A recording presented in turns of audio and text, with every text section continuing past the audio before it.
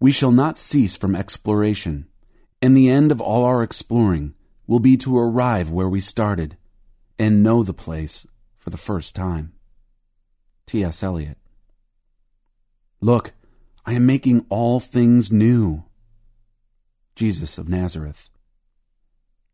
See, the winter is past, the rains are over and gone, flowers appear on the earth, the season of singing has come. Song of Songs 2:11 and 12. I was walking in the woods and fields behind our house one evening, 4 months after Brent's death. My heart was so aware of the loss, not only of Brent, but, in some ways, of everything that mattered.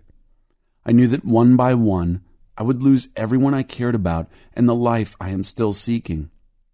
In the east, a full moon was rising, bright and beautiful, and enormous as it seems when it is just above the horizon. Toward the west, the clouds were turning peach and pink against a topaz sky. Telling myself to long for eternity feels like telling myself to let go of all I love forever. It feels like accepting the teaching of Eastern religions, a denial of life and all God created. We lose it all too soon, before we can begin to live and love. But what if? What if nature is speaking to us? What if sunrise and sunset tell the tale every day, remembering Eden's glory, prophesying Eden's return? What if it shall all be restored?